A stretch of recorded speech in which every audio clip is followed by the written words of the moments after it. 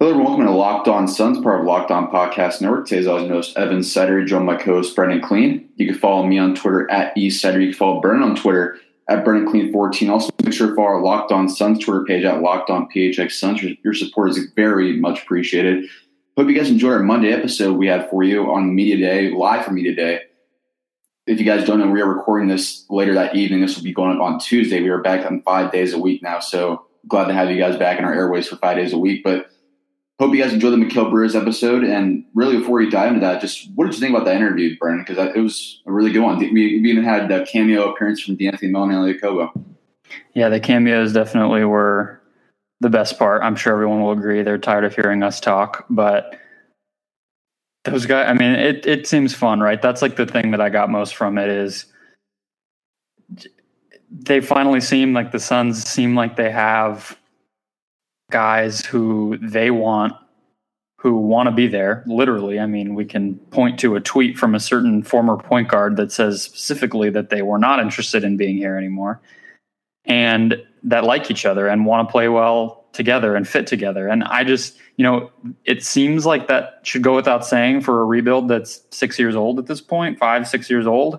But I don't know if that's quite been the case to the extent that it is now. And I think just not just the fact that D'Anthony Melton came and was joking around. Like, I'm not going to read too much into that, but everyone was in a good mood. Everyone was talking about each other a lot. Like, I noticed that a lot this year is like you ask one of these guys a question. Mikal did this several times, and they're pointing to, that came from this guy. When I think about that, I think about the work this dude's putting in. And so I think that I hope that everyone got that from the interview, because he was pretty excited about the atmosphere and stuff. And I think that's what came through the most for me. I know we were both at Media Day last year, and obviously the expectations weren't as high as they were coming into this year. New coach, new really number one pick, DeAndre Ayton. You have another lottery pick in Mikal Bridges, and you have two guys who Ryan McDonough had top 25 grades on, Elie Okobo and D'Anthony Melton. So you have 4 top 25 prospects coming in from this year's draft class. But comparing Media Day to last year, Bren, wasn't the energy just a lot different? Like, as far as like, we might actually be a surprise team this year. Like, I think coming to Media Day last year, everyone knew the Suns were going to be really bad, and the players kind of thought that as well. But don't you think it was kind of different this time around? Yeah, it definitely does seem that way. I think like every Media Day for every team in the whole entire league is probably unnecessarily optimistic and positive. Like, these guys just kind of go crazy with how excited they are, because, I mean, it's a new season. Like, you're not going to go in being like, yeah, we'll see. Who knows? Maybe we'll suck. I'm not sure. Obviously, like, the front office spent a whole summer trying to put a team together. The coach is excited to try to, tinker with it, and the players worked all summer to get better. Like, that's what this time of year is for. But comparing it to last year, definitely was just a different mood. The fact that there was way more media there, way more, tangible evidence of excitement about the team, like, people that weren't there last year decided to come out and try to show what this team's doing. And that always obviously is going to come off as more interest. But even just the players, like, I mean, I don't know. Last year was Earl Watson, and just the way that he had of speaking to the media in these very vague, like, oversimplified praise for different parts of a player's game. It was just kind of difficult to buy into, and we all always felt that way. And that was most of what last year's Media Day. It was a bunch of unproven guys, and then Watson's just kind of talking them up. This year, it feels like there's reason to be optimistic and listen to what these people are saying, rather than just kind of like, shrugging it off like, all right, guys, yeah, we'll see. All right, we've gone 4 minutes into the podcast. I know our listeners are probably eagerly awaiting our discussion about this, but the Suns still don't have a starting point guard, supposedly, unless they think Shaquille Harrison, Elie Okobo, Isaiah Canaan, or D'Anthony Melton's their starting point guard. We both thought this wouldn't happen about a month ago at this point, 3 weeks at this point. The Suns traded Brandon Knight and Marquise Chriss for D'Anthony Melton and Ryan Anderson. Adrian Wojnarowski reported that a trade was likely imminent because the Suns were looking very aggressive for point guards, starting caliber point guards. Then just like 4 or 5 days ago, Shams Charania tweeted out from Stadium, from The Athletic, that Patrick Beverley was the Suns' number one target, but the Clippers were asked for a future first-round pick in return. The Suns were only offering second-round picks. What's just your thoughts on this situation? Because now there's no Beverley there. There's no Kemba. There's no Lillard. Now there's Shaq Harrison, Elie Okobo, D'Anthony Melton. So what's up with the PG situation?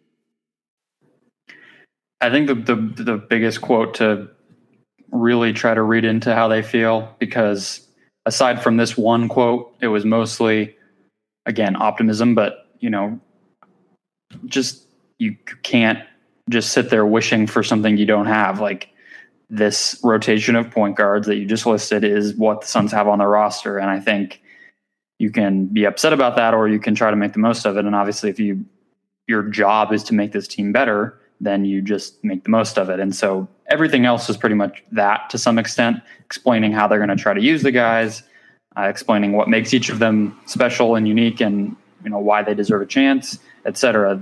But the one thing I'm talking about is McDonough mentioned after he kind of went into what he likes about all these guys, he said, we're going to keep pretty actively, it sounded like, talking to other teams about potential point guards, he said, through training camp, up until opening night, and through to the trade deadline. So basically, who knows when that problem will be solved, but I guess the thing to take away is that they're trying. What do you think, I guess, I know the Suns are obviously trying here, but are you kind of surprised that at this point, unless they make a trade at training camp or they kind of get a point guard off an extra roster spot, like the Clippers, they have 17 roster spots. They can only keep 15. So unless they get one of those point guards or somewhere else, what's your expectations for a starting point guard who's likely, if I had probably 80-20 odds in my opinion, that Shaq Harris is going to be the starting point guard? Yeah, I agree. I mean, you talked to Shaq today. Why don't you didn't even tell me what he said. I mean, I read your piece, which everyone should go look at Bright Side of the Sun, just kind of looking through this situation and how they got to where they are and what they talked about today, from McDonough to Kukoshkov to the players themselves, about how it'll go moving forward. But what did Shaq say? Like, I mean, do you think he feels like he's the guy in that spot, or do you think he's still was he still talking as if he's somebody who has only played 23 games and still has a lot to prove? Kind of the latter there. I would say that he still kind of considers himself a young guy on this team, even though he could be pushed into heavier duty. But from what he told me, he said now he didn't make playmaking improvements from Summer League, because we obviously saw that Shaq struggled a little bit as far as helping DeAndre Ayton out, but that's kind of also on DeAndre Ayton for not getting good post position. But obviously he said he improved a lot since Summer League as far as playmaking ability goes. And he also said, quote, my shooting stroke is going to surprise a lot of people this year. So if Shaq Harrison comes into the season, we'll touch on TJ Warren in a little bit, because there's also hype about him today. But if Shaq Harrison all of a sudden finds a 3-point shot, let's say he gets like 30-32%, what does that change for a guy like him? It allows him to play off the ball, I think, is the biggest thing, because I think almost every other part of his game is pretty tailor-made to fit next to Devin Booker. I mean, he's not a perfect player because he is so young. He doesn't have a lot of NBA experience, so it's tough to even say what he is and then try to make any claim about whether or not that fits what Booker is right now either. But he seems like the shell of a guy who is pretty perfect for Booker if he can get a shot. So I think playing off the ball is the biggest thing, and that kind of completes that puzzle where he's a pretty good slasher. He needs to finish around the rim a lot better. That's the other thing, which I think he's added some bulk and weight. So that should help in that department, and just reps, finishing up above and against NBA caliber big men is, I would imagine, completely different than college. We see that with a lot of guards, way more highly touted than Shaq Harrison. So that's going to need to change, but he's pretty quick and crafty already. So I think if he, continues to get reps doing that, and then if he develops a 3-point shot, then the defense is there. I mean, I went back in and looked today because I wrote about it a little bit too, and his steal percentage last year was 3.2%. That's pretty awesome. I mean, that's up there with the best stealing point guards, small defenders in the league. He's already there. He's getting even bigger. He should be able to compete even better on defense. So that in my mind isn't really a concern. It's the offense, and the 3-point shot's a big thing. Everybody kind of said that they had been working on the 3-point shot today, which you mentioned with TJ. Melton, obviously, we can probably move on to him too. Worked with Drew Hanlon and was just bombing away at Summer League, just going off like crazy at Summer League. So it's a lot different in the summer, but if any one of these guys really, I think is the biggest thing. If any of Melton, Harrison, or Okobo can become a consistent shooter, it's going to help a lot, and they'll probably make them, the favorites to earn the majority of minutes until the situation gets more figured out. What do you think? I know it's hard because McDonough kind of gave a really, not like a vague answer, but he kind of gave himself a 4 to 5 month window as far as getting this point guard situation resolved. So do you, just putting your guessing hat on here, Brendan, when do you think this is going to get solved? Do you think there's really a possibility that the Suns do go into the regular season opener with the current point guard situation? I think so. I mean, I'm actually happy, just to be on the record about it, that they were talking about it the way that they did today.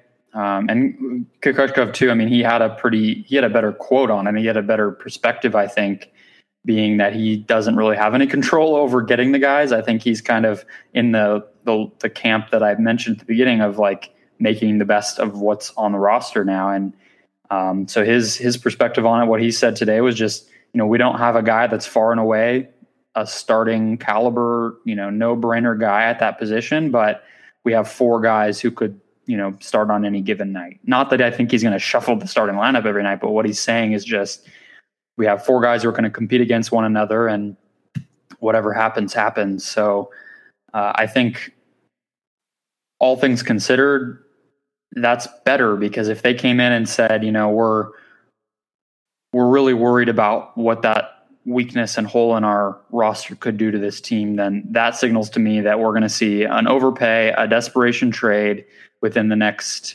3 weeks until the start of the regular season.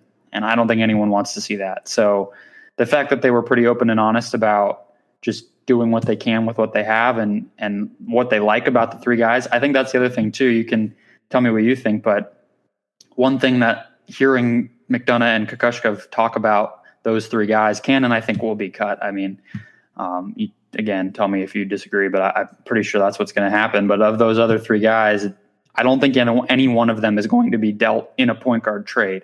I think they seem to like all 3 of them a lot. I agree with you. I really think that at least for this year, all 3 are going to stay around. I agree with you that Isaiah Canaan, I think he has to be cut because Darrell Arthur, they have 17 spots, just like the Clippers, but Isaiah Canaan's fully non-guaranteed, just a training camp deal. I can't see them, even though he's a really fun guy to be around the locker room, I really can't see him staying around past training camp because it just makes a lot more sense for him to move on and focus on the other 3 guys. But yeah, I really think that it just makes a lot more sense for them to do that. But moving on to TJ Warren, Brendan, so much buzz about him today. Surprisingly, even he looks completely different. He has a new hairstyle, new name. He has Warren Jr. in the back now instead of Warren. So I don't know if he's going to be going by TJ still or by Tony Warren Jr. I have no idea, but he's Igor Kokoshkov, General Manager Ryan McDonough. I didn't talk to TJ, so I don't know, but everyone else was hyping up him, overhauling his 3-point shot, fixing it. And like everyone else talking about like all the media members, because we obviously favor guys like Josh Jackson, Mikal Bridges more because they obviously show more as far as like the prototype we want to put on Devin Booker and what regressions or progressions, whatever we want to think from TJ Warren the past few years. I really think that if TJ Warren can get a perimeter shot, guys like me and you are going to look really stupid. I think he's been the only thing standing in his way of being a really good player his whole career. I mean, his lack of certain things is why he is going to determine whether he earns his contract. It's going to determine what his ultimate NBA career is. I've never thought that he didn't have the ability to become a decent shooter. I think that's one of the things that's been so frustrating watching him isn't, there's plenty of guys you look at and you're like, well, he's never going to be a shooter. That's easy. And then you move on. The fact that he is so talented in other areas, that he has so much touch around the basket and even from mid-range, and the fact that he's gone through different streaks where he's a more willing and efficient shooter at different parts of his career is what makes it so frustrating. So I've never been worried that he had the ability. It was really just getting over the hump and doing it. And so maybe it just took, what is this, his 4th coach? It just took somebody like Kokoshkov coming in and being like, here's your role. This is what I need you to do. Otherwise, I think we've all been saying it all summer. Like, there wasn't an obvious role for him on this team if he didn't buy into what's going to be happening on the court. So maybe that's the wake up call he needed. And really, maybe he is. I mean, again, optimism was the general mood for everybody involved today, but different people said it and referred to it in different ways. I mean, Kokoshkov also said that he thinks of Warren as the fourth ball handler for the Suns and somebody that could play the four. So, I mean, there's a lot more optimism about Warren than I think anyone was expecting. Do you think that changes anything as far as just kind of hearing the progress that he supposedly has made? Did that change how you feel about his potential to be included in the trade? I think it makes more sense from his value standpoint. I mean, maybe that around the trade deadline, if TJ proves he's at least has a better shot, then I think he could be involved in a point guard trade when he proves his value more. But if he does all of a sudden under Igor add all these skills that he was missing, then that contract doesn't look that bad, because if he is a good shooter, if he's a better passer, better defender, he's only making $10.8 million in 2019-2020.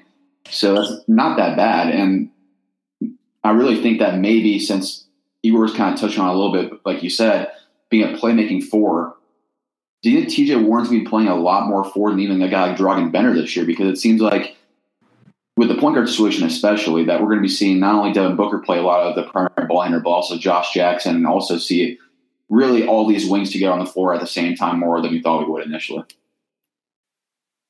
Well, the problem is that there's just not enough minutes to go around. Like, that's going to be sorted out in the preseason and over the course of the beginning of the regular season. And I think it'll be an ongoing kind of thing to monitor, is just that there's too many. I don't know if they're all good enough to earn minutes, but there's too many guys who the Suns have some sort of investment in one way or another, or who are just obvious no-brainer guys to be playing a lot to make it all balance out. Like, you know, I think Warren seems like he's going to play more at the four, but that just adds another name to a position we already thought was going to be challenging to fit everyone into. So, you know, there was also tons of positivity about Bender himself today. And, you know, they're not going to just give up on somebody like that, who was a number 4 overall pick and kind of survived the battle between himself and Marquise Chris this summer, with Chris being sent out. So I don't really know what it means, because there's just way too many guys on this roster who need to play / should be playing. And it's tough to really make a guess right now. If I had to make a personal guess, I think that one way or another that the point guard situation gets resolved by trading one of the excess guys on the wing or at the 4 position. That makes a lot of sense to just really just unclog that issue. But moving on here to DeAndre Ayton, what do you think about him today? Because a lot more subdued than I thought he'd be. He seemed kind of in awe about me today, that talking about how guys work really hard. Like, he's buying in to what Igor is saying, but he's also kind of surprised by how much actual work ethic it takes to be like an NBA player. Just obviously, he just turned 20 years old, so it's his first time doing all this. But are you kind of surprised by how kind of starstruck Ayton was? Yeah, I mean, I'm sure a lot of people can relate to that, right? Just, you dream of doing something your whole life, and then you walk in the door for the first time, and you're like, wow, this is what it takes. And I think, you know, I noticed the same thing. I think everyone that's seen Ayton for any period of time now, which we've already had probably 4 or 5 great quotes from him, and he hasn't even played an NBA game yet, we're expecting some hilarity, right? But I think I noticed the same thing you did, which is just kind of subdued and taking it all in to a certain extent. And that's, I think, a good sign. I mean, you don't read too much into it, but at the same time, like, I feel that he just kind of gets it in a way that maybe you just couldn't have expected him to. Like, you think of that post-draft workout interview he did. That was about the most confidence I've ever seen a human being exude in my entire life. And to compare that to how he was today, responding to Joel Embiid saying that he was going to kick his ass by kind of just shrugging and saying, well, you know, what am I supposed to say? That guy was a, you know, all NBA candidate last year, and I'm not even a rookie officially yet. I think that's a good perspective to have. Now, being confident is great too. A lot of guys have made entire careers out of exceeding the odds that were given to them. But for Ayton especially, knowing how much work he has, I think it's good to see him kind of take the more patient, hardworking route in the way that he was speaking to us today, instead of coming out and saying, I'm ready for the season. Let's get this going. I'm so ready to win a bunch of games. Because I think that would have just come off as just out of place. And then one more thing on DeAndre Ayton here before we go to Devin Booker for our last part of the pod. And that's just, were you kind of, not surprised the number one overall pick, but Ryan Anderson was gushing about DeAndre Ayton today. So was Trevor Ariza at some points. Josh Jackson was. Booker definitely was. McDonough was. Everyone was. So do you think he's picking up the nuances of Igor's system and just being an NBA player overall quicker than we both thought, just because we both, obviously, as the listeners know, did not have number one on the board? Yeah, there's a lot of guys who seemed excited about just how quickly everyone was taking to the system. And I think the one thing we should highlight when it comes to that is how adamant Kokoshkov was about what he expects from an X's and O's just on-court perspective or standpoint with Ayton. He said he's a center, nothing but a center, which he's said before, but he reiterated that again and just went on to say that he wants things to be simple and easy for Ayton. He said that he's a very skilled player and has a lot to grow from and build his game up over the years, but that for now, the idea of having a Ryan Anderson, Trevor Ariza, Devin Booker around Ayton is to make his job easier. And he said multiple times that defense is going to be the focus. And when Ayton came out on the podium, he said the same thing. And he said that he understood why that was going to have to be the way things went and why it was so important to start with defense and how that was going to help the Suns become a better team over time rather than, pick and pop threes 6 times a game. So, I was really happy about all of those things. And I think he does seem to be picking things up. I hope so. And I hope that I think part of what becomes a problem, and it grew on me today hearing everybody talk. I think I undervalue the veteran thing a little bit, but everybody was talking about it today. All the young guys were talking about it, and it's difficult to argue with it at that point. So I guess I just hope that stuff actually does have an impact on this team, because I think that can be kind of a intangible way that these guys jump and make a leap quicker than any of us are expecting. Yeah, actually, I'm glad you brought that up about the leadership from the veterans, because Mikhail said on our podcast today that he and Josh Jackson are not forced. Obviously they're teammates, but Trevor Ariza wants him and Josh Jackson to work out with him every morning. They do. They put up shots every morning, which is amazing influence already by Ariza. That already shows you how much of a leader he's trying to be in Phoenix. So are you kind of surprised by that, just because we all thought Ariza was taking just a 1-year, $15 million payday, but he's taking this seriously? Yeah, it shows that the stuff about how good of a teammate he's been throughout all of his years was right on point from everywhere else he's been, and that he didn't just come over here to make some money, put up some shots, and then go take a buyout and play with Houston again. Maybe he'll do that, but he's not treating it like just a nothing year, So I think that's awesome. In my mind, you don't come to Phoenix just expecting to sit on the sidelines of the rebuild and watch everybody develop behind you, but we know that happens, right? Not everybody's just ready to go do that and teach young guys. That's not even, in life, you get a job with somebody younger than you, or you're doing something with people that don't know what they're doing. You're not always sitting there holding their hand, but the fact that Ariza wants to. And one thing I thought was interesting from him, we can kind of transition into Booker to end this, is somebody asked Ariza, you've been around a lot and he's been on tons of teams at this point. What does this remind you of? Is it starting out with Harden? Is it he saw Chris Paul the early part of his career? He's been around a ton of young guys, and he compared it to the Wizards. I don't know if you heard that, but with Wall and Beal kind of in the early part of their careers. And I just thought that was really interesting. That's not what I was expecting him to say at all.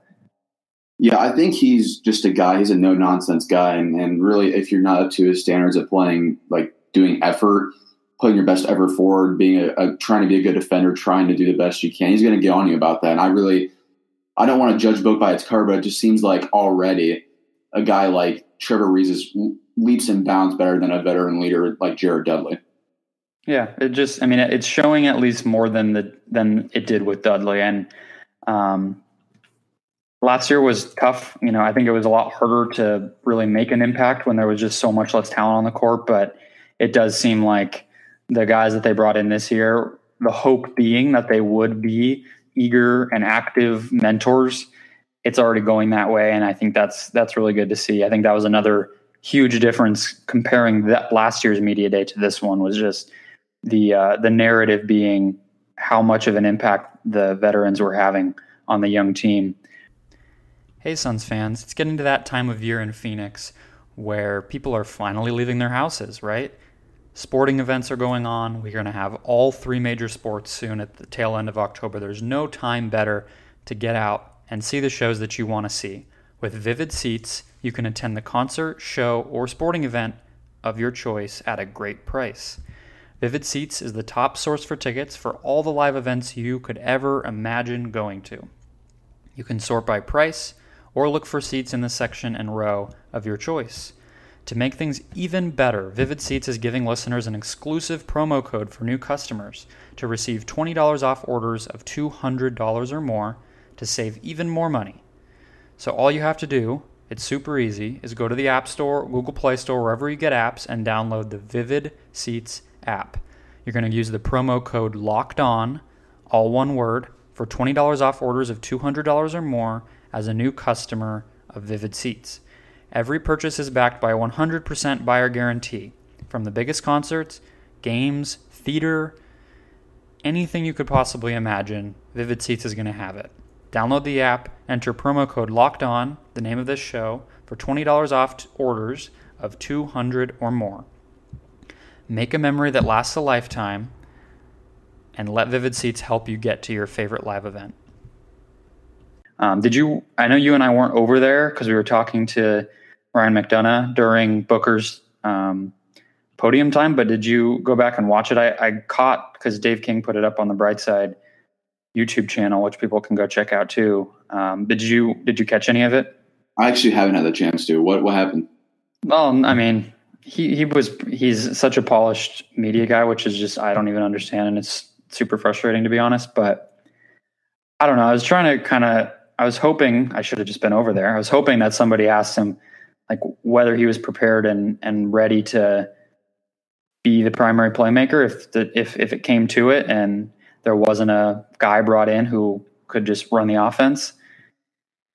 Kind of talked about it a little bit, but he's just so positive and stuff that he was mostly just saying like, it's an opportunity for all these young guys. I'm really, really excited about what we have. And he did harp a lot on what Ayton was going to bring to kind of open things up. And actually I think it might've been Dave asked him like directly about the Houston model. And Devin was like, we obviously have 2 starters from that team, but he said the big difference for us is we have such a talented big man in DeAndre. So that kind of stuck out to me. He said he's been watching film of the 2016-17 Rockets to get a feel for how Ariza and Anderson kind of play on offense, where they want to get the ball, where their hot spots are on the court. But he just he would not stop talking about Ayton. I think he's really excited. So we'll see if that really changes things. I think Anderson and Ariza being on the court might be a little bit more impactful than Ayton in the early going, but if Ayton turns out to be better than Clint Capella, I think everyone would be very excited. Oh, for sure. Definitely.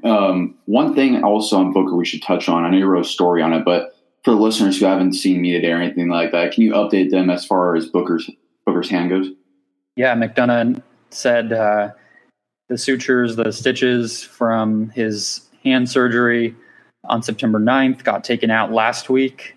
He's been doing pretty much everything he can do outside of shooting and passing and working with his right hand, but he's been doing as many drills as he can, getting up shots and passes lefty.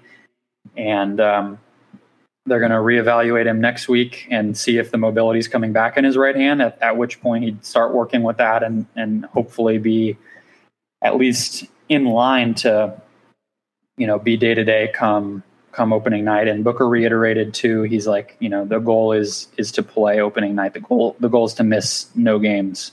So I think that's way more optimistic than the initial timeline on the press release. So that's a good sign.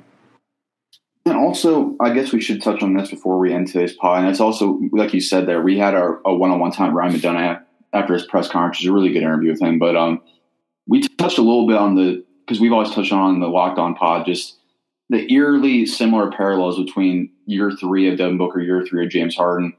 And I kind of asked him directly, I'm like, do you think that James Harden is the type of guy that you want Booker to develop into, being like a primary initiator, super efficient offensive guy? And he came out just flat directly and said, yeah, that's the guy he should model his game after. And looks like he's doing it so far, like you said, watching the 16-17 Rockets. And what do you think about that? Because obviously the point guard situation is not dire, but it's so inexperienced to the point where I think that maybe Igor himself also realized it himself that we're going to be seeing a lot of point book this year. Maybe not starting, but I think we're going to be seeing a lot more than we thought we would, at least maybe even a couple weeks ago. I hope so. I mean, I think that the most optimistic thing with that is from Igor's standpoint, saying that he felt like a strength of the team was having multiple ball handlers. He even mentioned Ariza in that way, which I've heard a lot of people do. I've never noticed that watching the Rockets, that Ariza is necessarily like, dribbling and passing, but I guess I understand it from the standpoint of he's a guy that's that big who isn't just a complete turnover waiting to happen when the ball scoots his way, and he can kind of keep the machine moving a little bit. So you think about him in that list too, and then you have Bender, even Ayton, who isn't going to brick the ball off of his hands like some big men, and then the usual candidates, Booker, Jackson, Warren, etc., and then all the point guards. Like, that is going to be a strength of this team, and I think Kukoshkov mentioning that multiple times just goes to show that he doesn't feel beholden to the fact that maybe there isn't a great point guard on the roster, that you just need to give that guy the ball and just keep pressing that something will work, and be even more willing to get creative with who has the ball, who's initiating offense, and where the ball's going on a given possession, more than we even thought he would.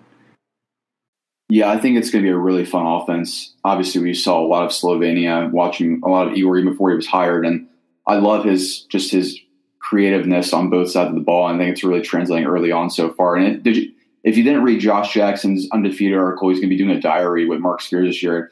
It was kind of interesting how he compared Igor to Steve Kerr, and I kind of actually do see some similarities there. I didn't read that, but I agree that Igor was probably the most impressive part of Media Day, and the reason that I maybe bought into the hype as much as I am. I'm sure people are hearing that from both of us because we were just there letting it all sink in for 3-4 hours today. But for me, it was really listening to Kukoshkov, and I just, the one thing I'll say about him is, like, I just can't imagine like letting that guy down. And maybe that's really just one of the easiest ways to talk about leadership in whatever capacity, basketball or anything, is somebody who instills the work ethic and the, competitiveness, passion, drive to just try to be great, and somebody who you would never want to let down. And so that I just overwhelmingly felt from him today. Like, he's just no nonsense. He was asked about his coaching philosophy. The first thing he says is, I've never coached to lose. And he's said stuff like that throughout the offseason. It's just, he's not a guy who's going to accept nonsense, accept low effort. And I think if you have a team with as many young guys as the Suns have now, there's really no other way to do it. Yeah, that's a good point. I'm really excited, really, for all, not only Igor Kukoshkov, but also to see how all these guys do this year. It's going to be really interesting to see for the Phoenix Suns. But anything else you want to hit on as far as just Media Day topics go, Brendan? No, just everyone rate and review us. We don't say that enough. It's a super easy way to support the show. Check out the Locked On NBA National Show. It's been going on all summer, and I don't know if you guys are also subscribing to that. Maybe the other team shows aren't quite for you because you're a big Suns fan and you don't necessarily care about the day-to-day of every other team. But we do a national show, different hosts every day. Every Monday, there's local experts talking about what's going on. So you get a little bit of a snippet of the bigger stories from the other teams, and then it's available in all the same places as our show. So it's a super easy way to support the whole network. We all kind of benefit when you guys listen to anything that we put out, but especially our show. Just rate and review us on whatever platform you listen on. And like Evan said, we're back to 5 days a week sooner than we were expecting. But with how much there is going on in Suns world, I'm sure there will be plenty to get to every day.